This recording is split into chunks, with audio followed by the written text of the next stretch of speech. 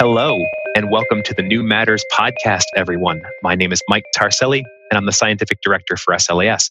With me today is our 2020 SLAS Graduate Education Fellowship winner, Ulri Lee. Hi, Ulri.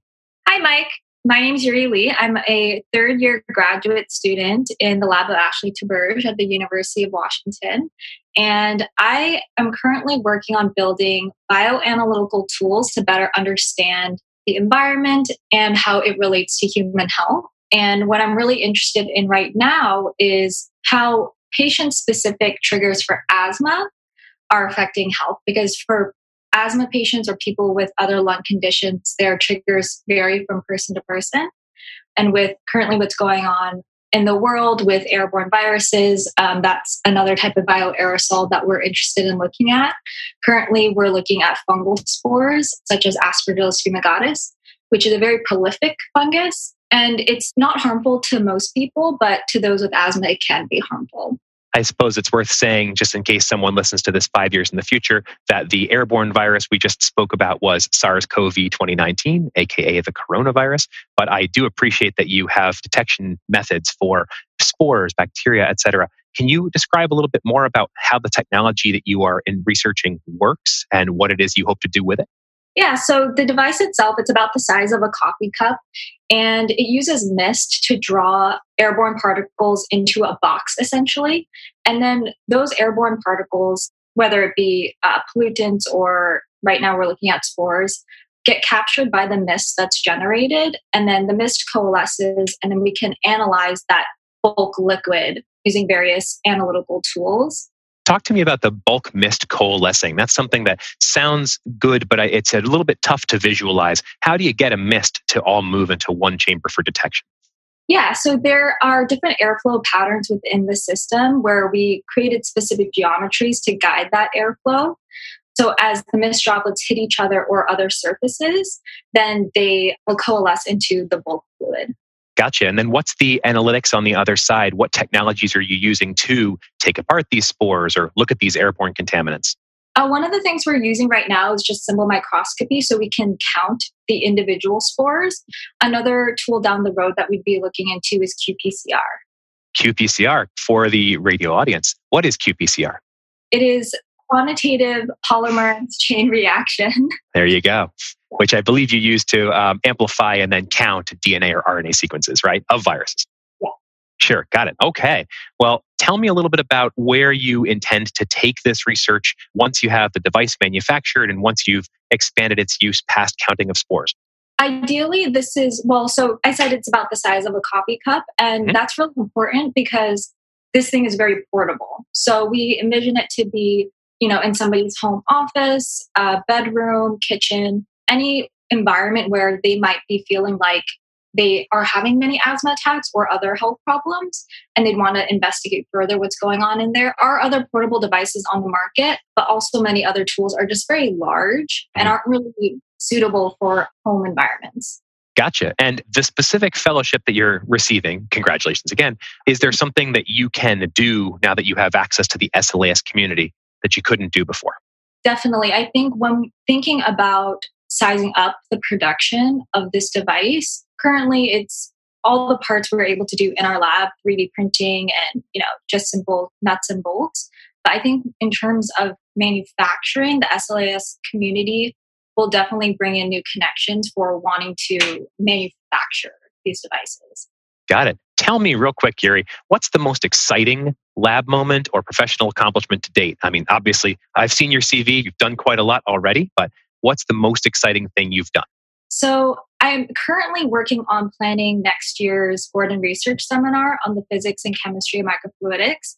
I'll be co-chairing that seminar next year, and being elected for that position has been super exciting and really rewarding. And I'm hoping that I do a good job and I bring up a really amazing seminar for all the students. But yeah, that's been probably the most exciting. That's cool. Where's that held? Next year will be in Italy. Oh, okay. I hope that travel plans clear up by that point. I do too. Understood. How did you come to choose a career here in science? I mean, what is it that motivates you? I mean, if you are suitably smart, you can do lots of things, be an engineer, go in finance, etc. Why science? So it's kind of crazy. I mean, my trajectory to going into chemistry was totally not linear. I started taking Gen Chem just as a freshman. And also, I should say that I started off my undergraduate career at Emory University. So for my undergraduate degree, went to 3 different institutions. Wow. I started off at Emory University as a freshman, and I wanted to study nutrition. I was really interested in just health in general. And so I was taking Gen Chem because I thought it'd be nice to know the science behind it. And it was so horrific for me. I did not like it. It's actually the worst grade on my transcript. Well, I won't tell anybody besides the thousands of people listening. No worries. Yeah, my parents like to tease me about that one. So I took Gen Chem, and then after my first year at Emory, I came back home for the summer and realized that it didn't really financially make sense for me to continue my undergraduate career there. So I decided to transfer to a community college closer to home. And by the time I had made that decision, it was too late to apply to University of Washington for the rest of my undergraduate degree. So I spent a year at community college and I took organic chemistry there because I was determined to keep on this health and nutrition track. And I absolutely loved organic chemistry. It was so fun to me. I loved solving the problems. And that was the first class and time where I thought, okay, maybe there's something here with chemistry. That's kind of interesting. So after my year at community college, I transferred to the University of Washington for my junior and senior year of my undergraduate degree. And I applied for the chemistry major, got accepted, but I still wasn't quite sure what I wanted to do after. I was at this point now kind of thinking of pharmacy school. Mm-hmm. And I realized I hadn't had any research experience. I was interested in pharmacy, but I think I wasn't totally convinced, to be honest. And after talking to some people, they suggested, why don't you try research, just at least so then you know that if you do or don't like it. So I applied for a research position, and this was the summer right before my senior year. So the clock was kind of ticking on in terms of what I wanted to do, figuring things out. What will you do for your career? Right. Exactly. Yeah. So I started research the June before my senior year started. And by the end of that summer, I had decided to apply to grad school. Mm-hmm. I wasn't even thinking about grad school as an option for me. I don't know anybody personally, at least before, doing research, that had gotten their PhD. So my PI encouraged me and other students encouraged me to apply to grad school. And I did really realize that I did love it so much. I love the creative problem solving that really just makes me happy and feels fulfilling to me. So that Understood. was how I got into chemistry and applying into grad school. Got it. And it looks, based on your application, that you'd like to be a professor. If so, in what and where? That is the $1 million question, isn't it? I'm still trying to figure that out. I think, I'm in analytical chemistry right now for my PhD, but it's the engineering side of the stuff that I get to do that's really interesting to me. So in terms of postdoc and then potential professorship, I think I would definitely like to explore more the engineering side. In the current lab I'm in, there's, we span from biologists to engineers. And I do love learning about the biology and having the health motivation behind all of my engineering. And in terms of where, I'm really open to anything. I love to travel. So yeah, I think I'm just going to keep my eyes open for now. Got it. Understood. And so what tips do you have for younger generations of scientists coming down the pipeline in the fields of automation, screening, data science, and engineering? What do you recommend for them? Is there something they should be doing right now if they want to do the kind of stuff you're doing? Yeah, I would say don't be afraid to fail, and just try anything.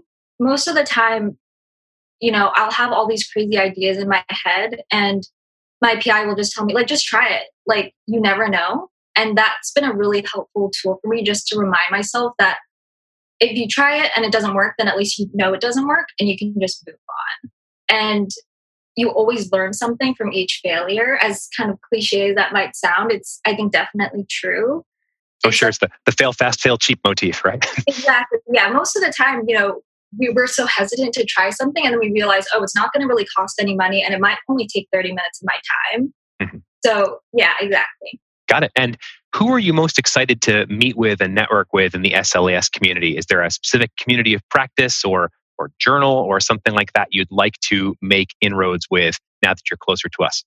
Yeah, I think I'm really interested in learning about more automation in the SLAS community. That's not something that I've had much exposure to so far in my graduate career. So I'd be really interested to see, when a device gets made in a lab, how that gets taken and given to a broader audience through the manufacturing and automation. Gotcha. Any closing thoughts you want to offer to talk to our listeners? Ooh, Can be anything.